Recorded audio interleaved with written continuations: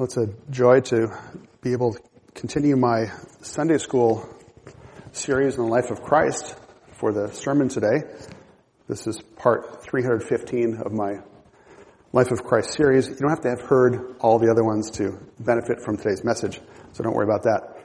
But in God's providence, we have a good section here from the Gospel of Matthew to learn from as we come to His Word. The passage today is Matthew 20, verses 1 to 16. Many years ago, after college in the Chicago area, I moved to California to work and go to seminary. And one of my early experiences in Los Angeles was seeing large numbers of men gathered in the parking lot of Home Depot. I wasn't quite sure what that was at first. But every so often a pickup truck would pull up to a group and the driver would exchange a few words with them. I'm sure there were words about immigration status and so forth. And then some of the men would get in the back of the truck and they'd ride off. Now, they didn't have Home Depot and pickup trucks in Jesus' day, but they did have day laborers then too. They had people they needed to work for the day. While many people in Jesus' day didn't have special skills or steady work, they tried to get hired day by day because they tended to live day by day. They didn't have 401ks, they didn't have Social Security, they didn't have even much extra money for savings. And so for these people, if you want to eat tomorrow, you need to find work today. And so you would go to the marketplace in the situation and you tried to look competent in the hope that someone would pick you up and give you a job for that day. And that's the background of our text today, the parable of the workers in the vineyard, or better, I think, the parable of the sovereign landowner. Let's look at Matthew chapter 20, and we'll even go back one verse into chapter 19, verse 30. Matthew 19, starting at verse 30. But many who are first will be last, and the last first. For the kingdom of heaven is like a landowner who went out early in the morning to hire laborers for his vineyard. And when he had agreed with the laborers for denarius for the day, he sent them into his vineyard. And he went out about the third hour and saw others standing idle in the marketplace. And to those he said, "You also go into the vineyard, and whatever is right I will give you." And so they went. Again he went out about the 6th and the 9th hour and did the same thing. And about the 11th hour he went out and found others standing around, and he said to them, "Why have you been standing here idle all day long?" They said to him, "Because no one hired us." He said to them, "You go into the vineyard too." When evening came, the owner of the vineyard said to his foreman, "Call the laborers and pay them their wages, beginning with the last group to the first." When those hired about the 11th hour came, each one received a denarius. When those hired first came, they thought they would receive more, but each of them also received a denarius. When they received it, they grumbled at the landowner, saying, "These last men have worked only 1 hour, and you have made them equal to us who have borne the burden and the scorching heat of the day." But he answered and said to one of them, "Friend, I am doing you no wrong. Did you not agree with me for a denarius? Take what is yours and go. But I wish to give to this last man the same as you. Is it not lawful for me to do what I wish with what is my own? Or is your eye envious because I am generous?" So the last shall be first, and the first last. Before we look at this particular parable in detail, let me remind you about what a parable is. That Jesus' parables generally consist of a short story taken from ordinary life to illustrate a spiritual truth. And so you'll see things like in verse 1 here, the kingdom of heaven is like, and there are many parables like that. The kingdom of heaven is like this. And often the parables have a surprising element. Like in another parable, there's a slave who is forgiven a debt of 10,000 talents, and then he turns around to demand repayment of a relatively small debt of 100 denarii. Or in this case, our parable today, the landowner who is very generous to men who have only worked for 1 hour. And when we're looking and studying parables, trying to interpret them, it's best to focus on a single point. We don't want to spiritualize every detail. Just as one example, you might remember way back when we looked at the Good Samaritan, Augustine would, and many others would spiritualize or allegorize every element of a story. So in the Good Samaritan story, Augustine said the man who's beaten up represents Adam. The robbers represent the devil and his angels. Leaving the man half dead represents humanity as half dead spiritually due to sin, but half alive due to knowledge of God. The priest represents the law. The Levite represents the prophets. The Good Samaritan represents Christ. The beast represents the body of Christ. The inn represents the church. The 2 denarii represent the 2 commandments of love. The innkeeper represents the Apostle Paul. And the return of the Good Samaritan represents the resurrection of Christ. And there's more details I skipped. And so it can be tempting to want to find meaning in every little detail, but let's not do that. The parable of the Good Samaritan is a straightforward story intended to show what loving your neighbor as yourself means. In a similar way, we don't need to assign meaning to every detail of our story today. As some interpreters will say that the workers hired at each stage, at the first hour, the third hour, and so forth, represent stages in, say, church history. But let's not get too caught up in those details to imagine too much here. It's best to keep the interpretation simple, especially in cases like this where Jesus doesn't explain the parable in detail. Now, I've already given some background of day laborers in Jesus' day, but let's dig in some more to understand the context of this. This would have been familiar to the people in Jesus' day, but not to us all these centuries later. And so we have here a landowner, verse 1 of the vineyard, and these landowners don't always have a lot of employees on their payroll. They would hire as necessary. And so whether it was planting a vineyard or pruning the vines during the growing season or harvesting the grapes, it was hard work but not steady work. And particularly, though, at harvest time, you would need to get your crops or grapes in before they spoiled in the field or on the vine. I mentioned pears earlier that we grow in our backyard. We have this problem every year. We have 2 pear trees that bear hundreds of pears, and we can't eat them all. We can't pick them all. They drop to the ground. We could probably use a few day laborers to come and just get all the pears off. But we couldn't even use them all if we were able to get them all. How much more those whose livelihood depends on harvesting a good crop. And so when you have to harvest, you need your workers right now. Get them in there, get things harvested and off to the marketplaces.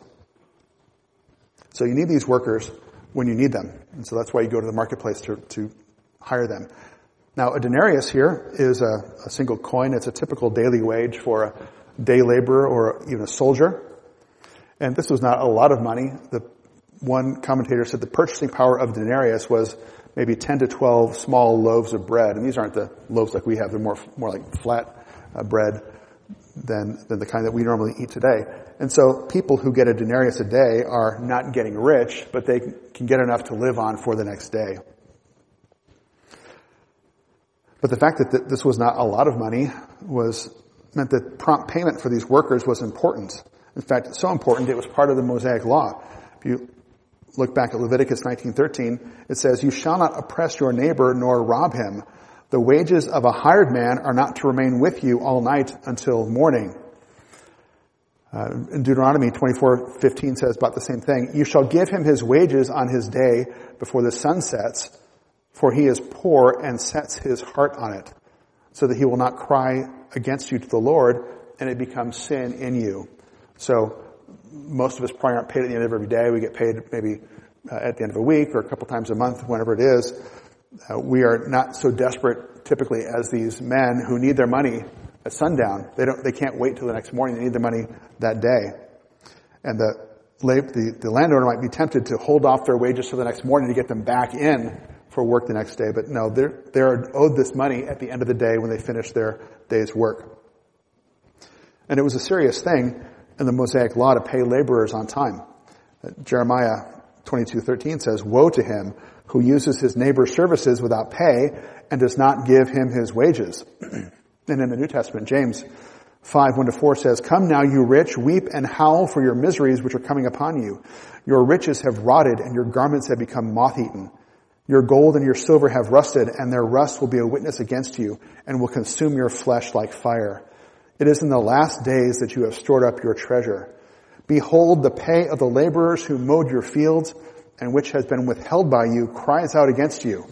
And the outcry of those who did the harvesting has reached the ears of the Lord of Sabaoth." That's the Lord of hosts, the Lord of armies, the Lord of angels.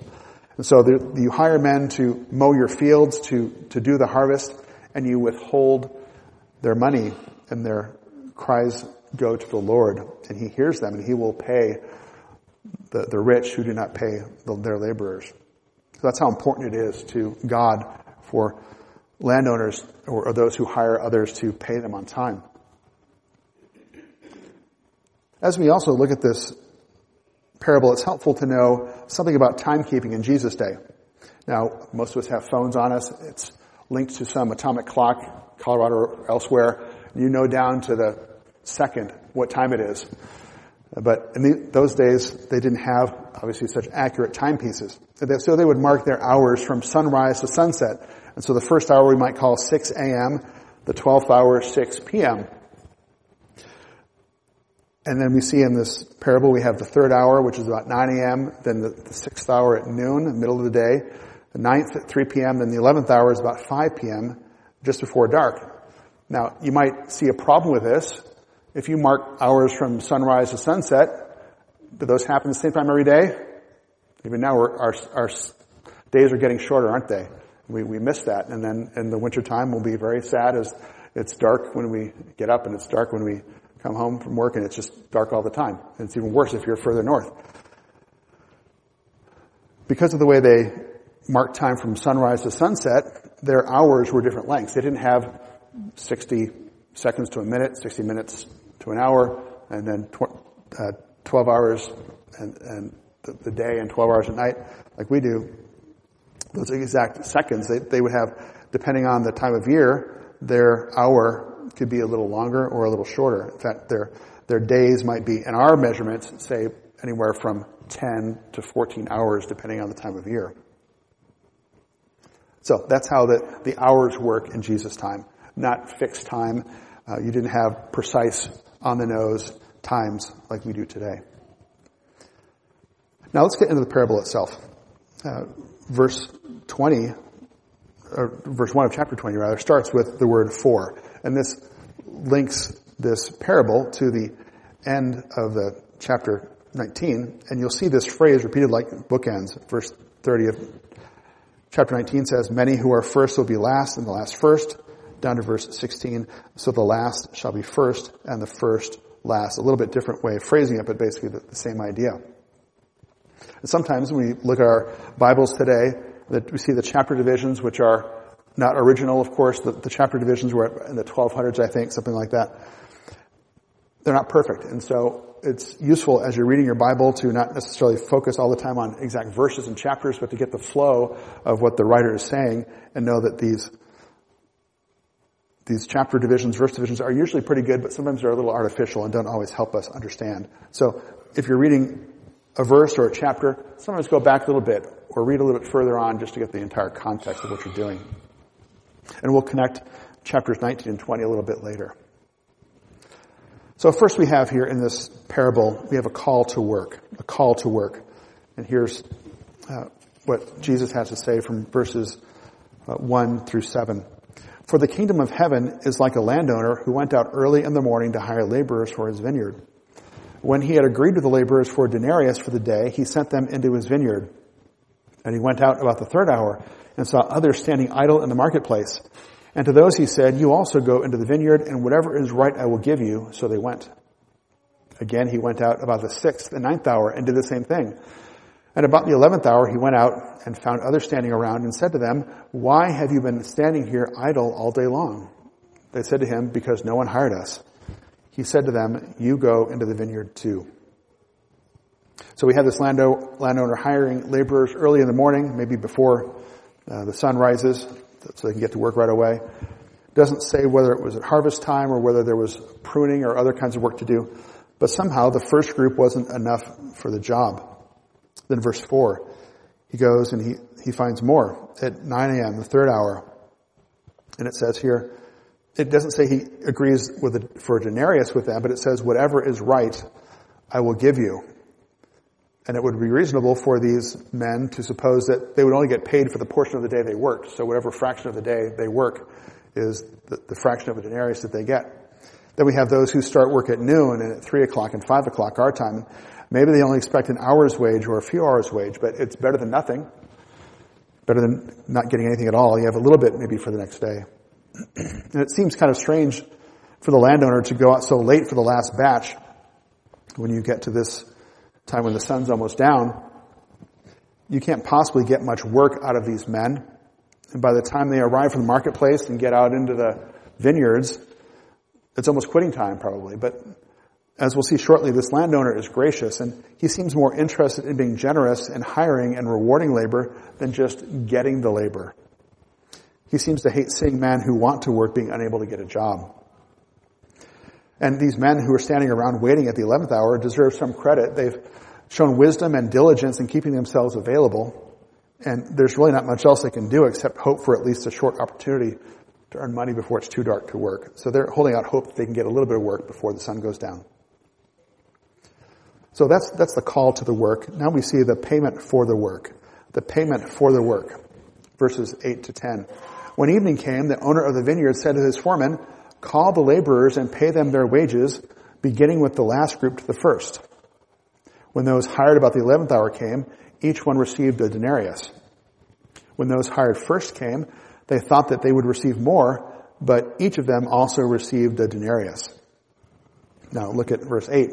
It says here, "Pay them their wages, beginning with the last group to the first." Sound familiar? It's what Jesus has said about this, the point of this whole lesson. The last shall be first.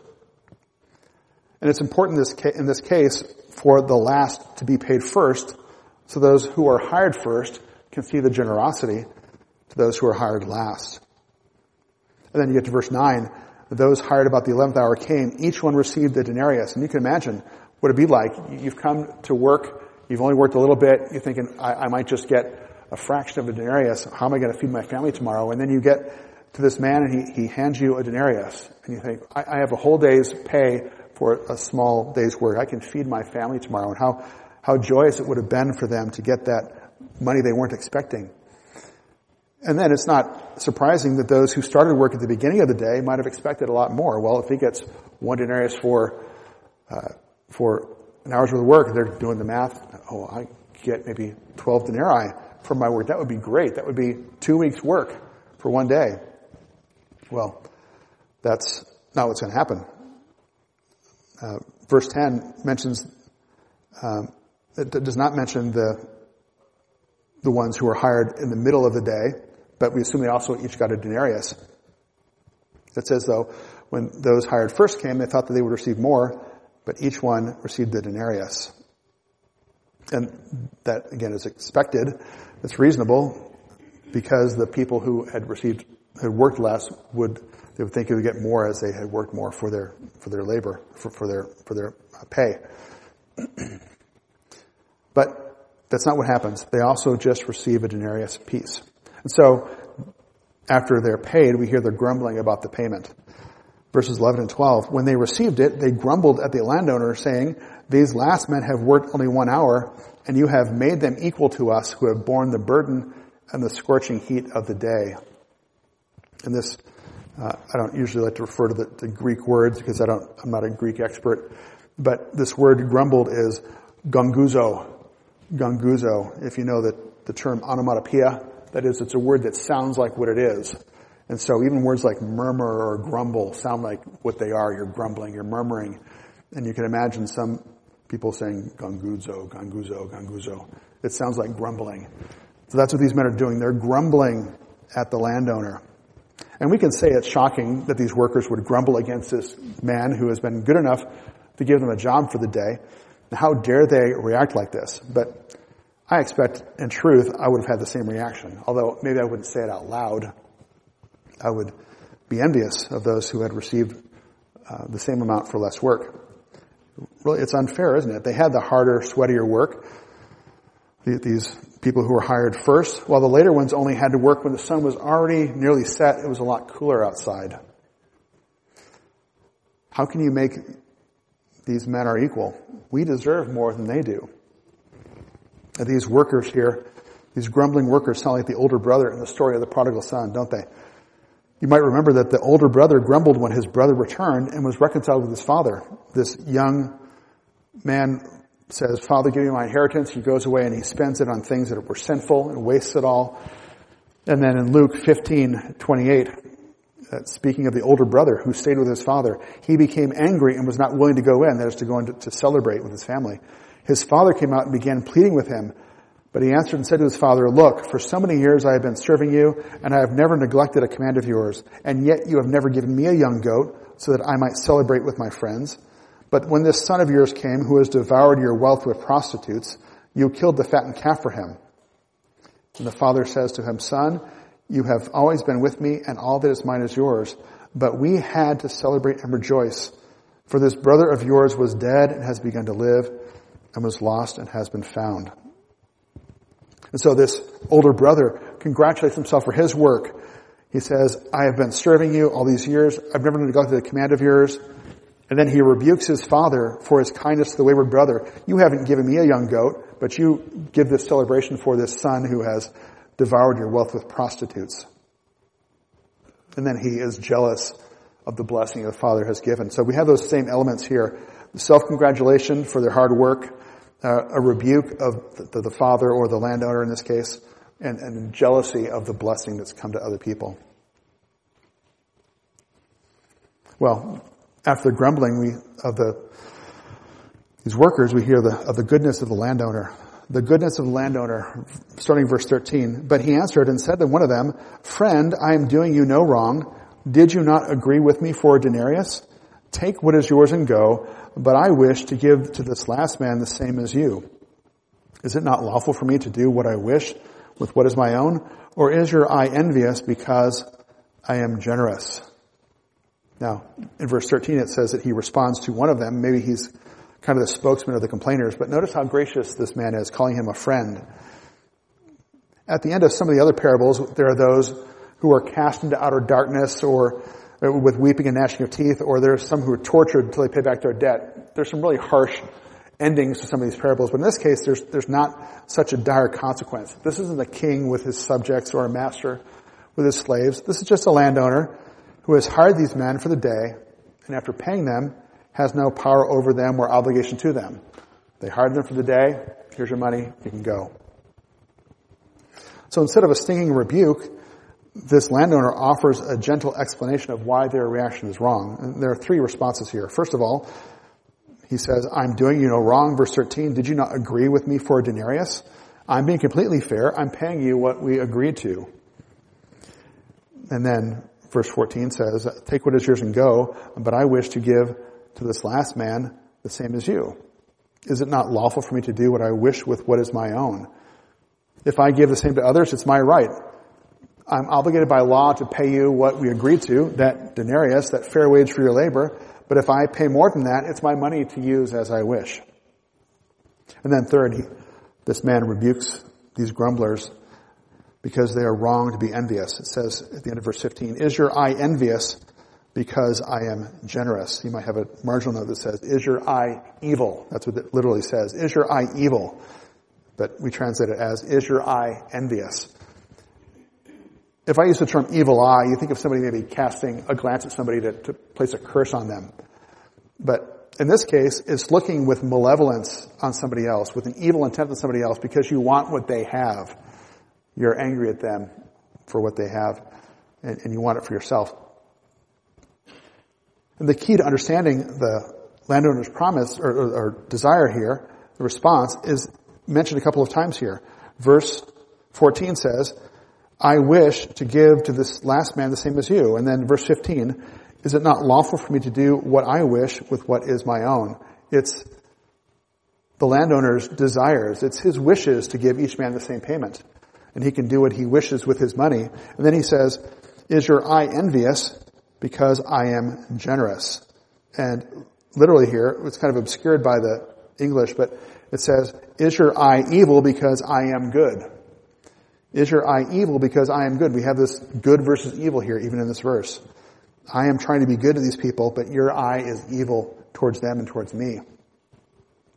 Even though they didn't work as long, those hired at the end of the day still needed a day's pay, and they were at the marketplace ready and willing to work, and going home with a small fraction of a denarius wasn't going to feed their families for the next day. And so these grumbling workers should have rejoiced in the goodness of the landowner and the happiness, the good fortune of the latecomers. But instead their eye was envious. Their eye was evil. Well, then we finally get to the lesson, verse 16.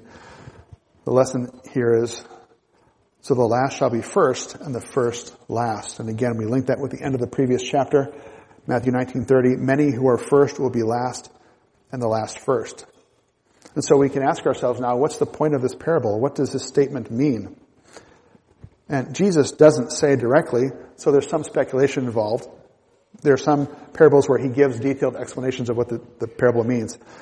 Now, some take this parable to refer to the Gentiles entering the kingdom after the Jews. In fact, you can see something like this if you turn to Luke 13. Luke 13, there's a similar kind of statement.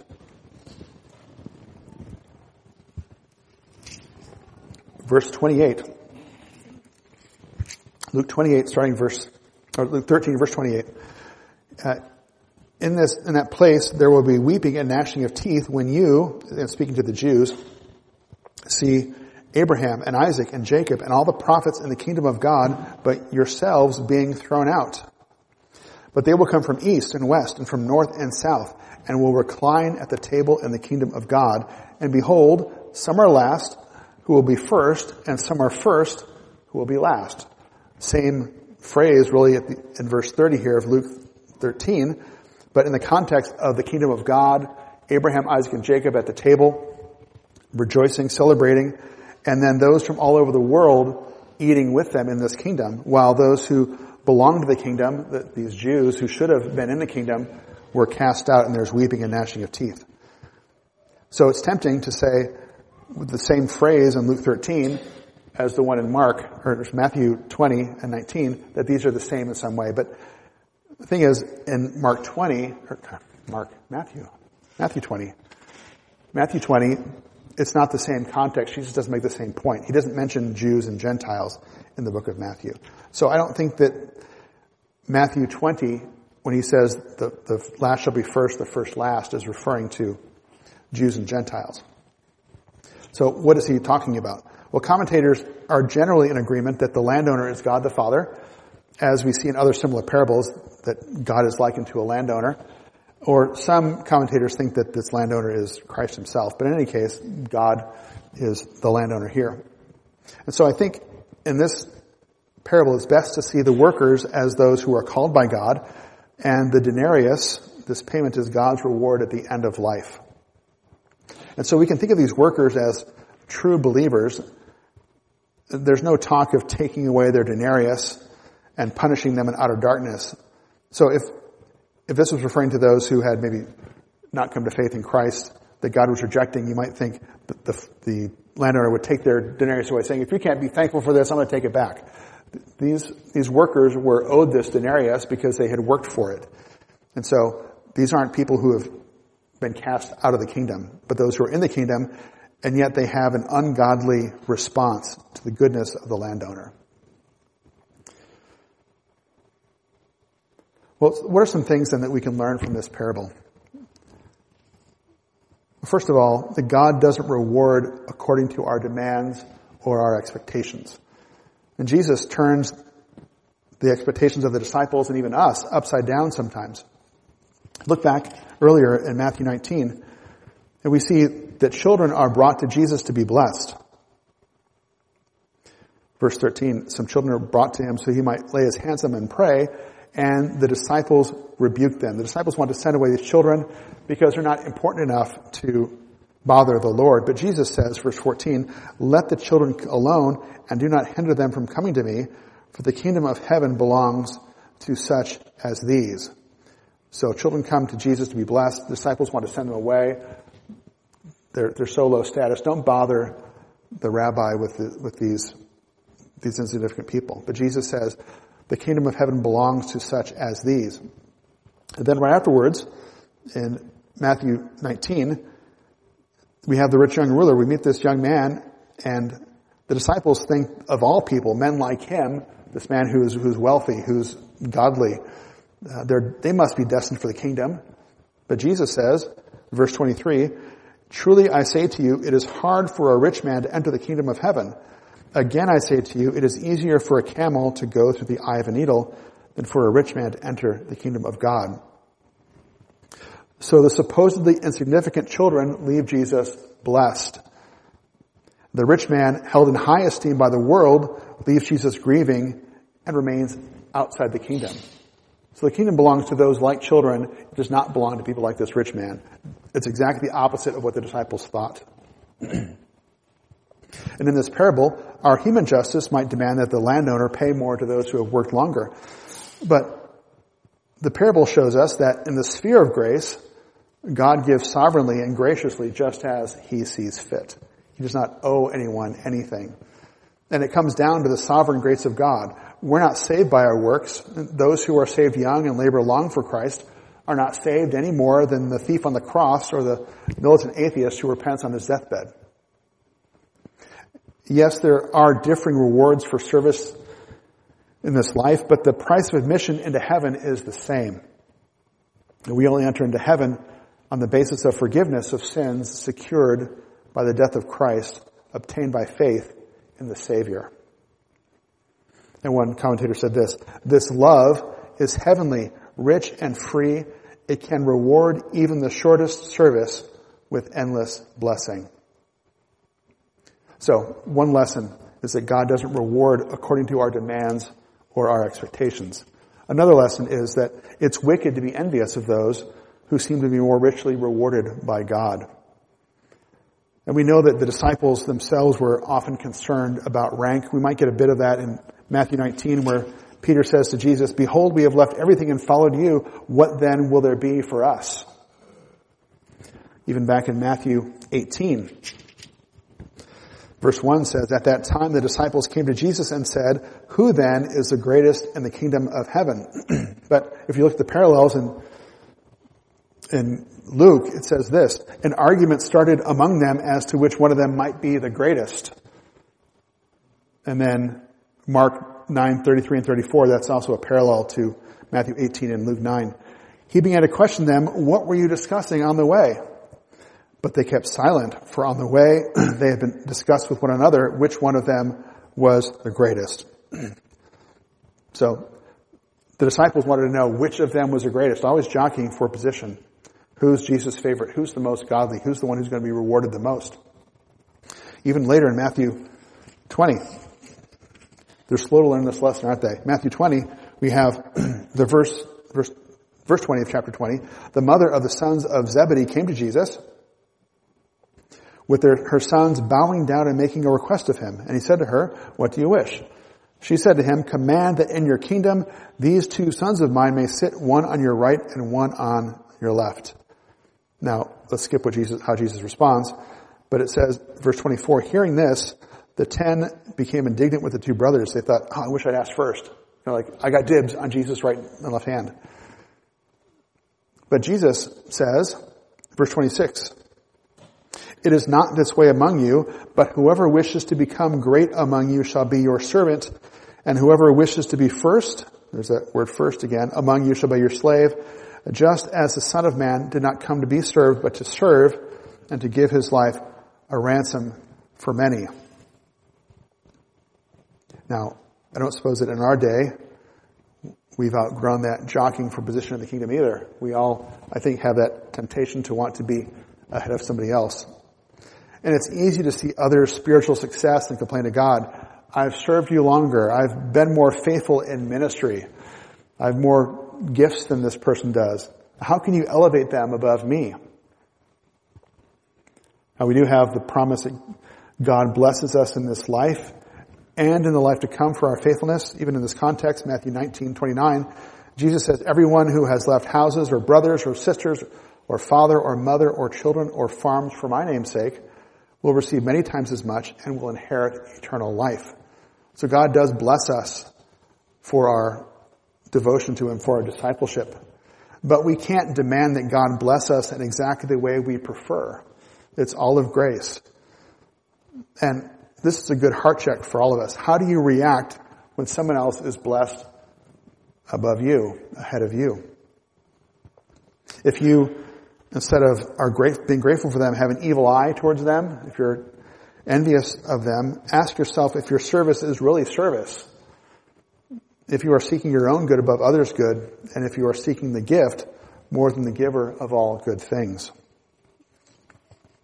Paul talks about this kind of idea about who's important and who's not in the body of Christ in 1 Corinthians chapter 12. Let's look at verses 14 to 26. Probably won't read the whole thing, but listen to what Paul here says. For the body is not one member, but many. Speaking of the body of Christ. If the foot says, because I am not a hand, I am not a part of the body, it is not for this reason any the less a part of the body. If the ear says, because I am not an eye, I am not a part of the body, it is not for this reason any the less a part of the body. So some might say, I'm not important enough, others are better than me, others are more important or more critical. But verse 17 says, if the whole body were an eye, where would the hearing be? If the whole were hearing, where would the sense of smell be? But now God has placed the members, each one of them, in the body just as he desired. And that's what's central, isn't it? It's the sovereign wish of the landowner in Matthew 20. It's the sovereign wish of God, the God who has called men and women into his church, into the body of Christ, to place them, each one of them, in the body just as he desires. Paul continues, if they were all one member, where would the body be? But now there are many members, but one body. The eye cannot say to the hand, I have no need of you, or again the head to the feet, I have no need of you. On the contrary, it is much truer that the members of the body which seem to be weaker are necessary, and those members of the body which we deem less honorable, on these we bestow more abundant honor, and our less presentable members become much more presentable, whereas our more presentable members have no need of it. But God has so composed the body, giving more abundant honor to that member which lacked, so that there may be no division in the body, but that the members may have the same care for one another. So on the one hand, if you think you're unimportant in God's church and Christ's body, you're wrong. God has placed you in the place where He's put you for His own sovereign reasons, and you can find joy in that place He's put you.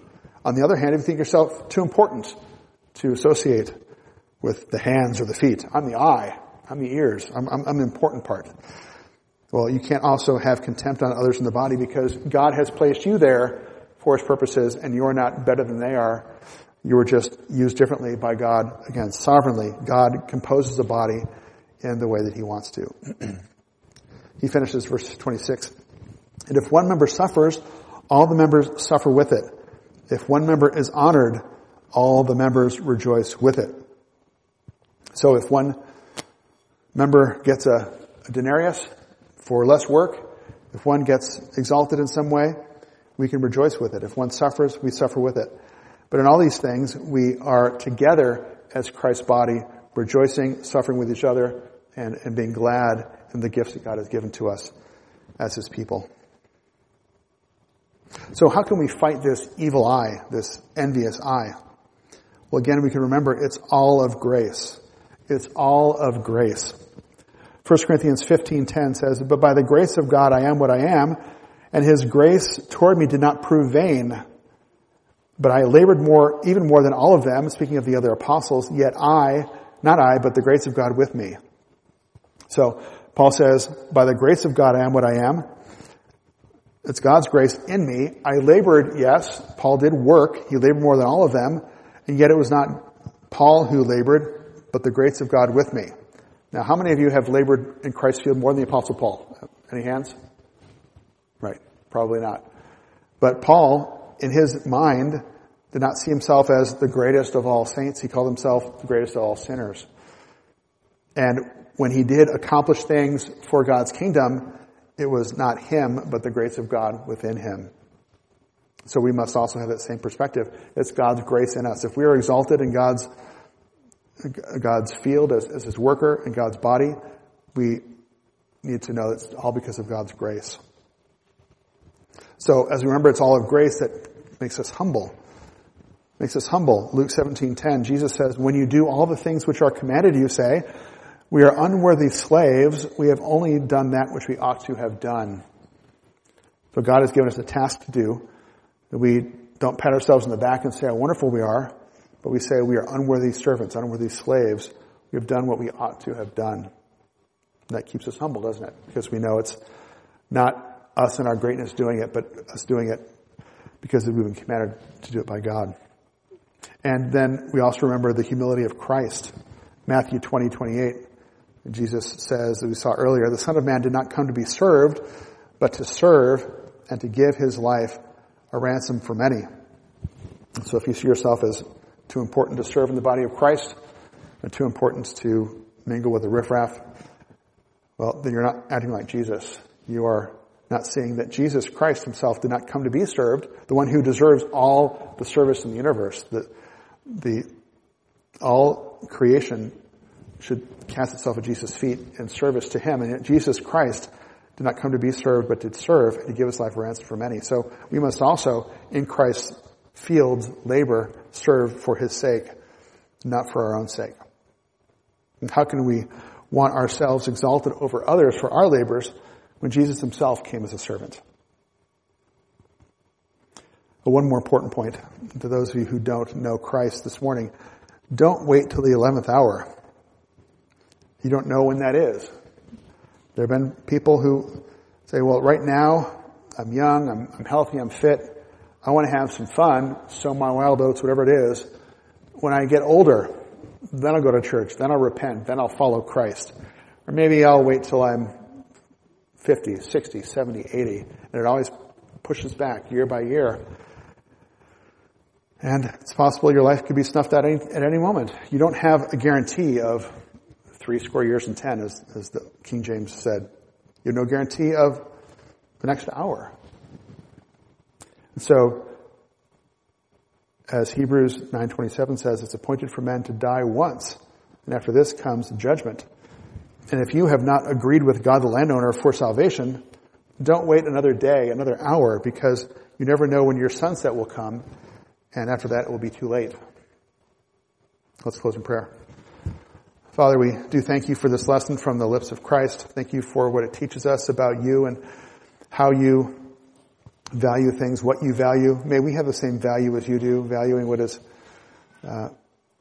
good and righteous, and help us to set aside that evil eye, that envious eye, to rejoice with those who rejoice.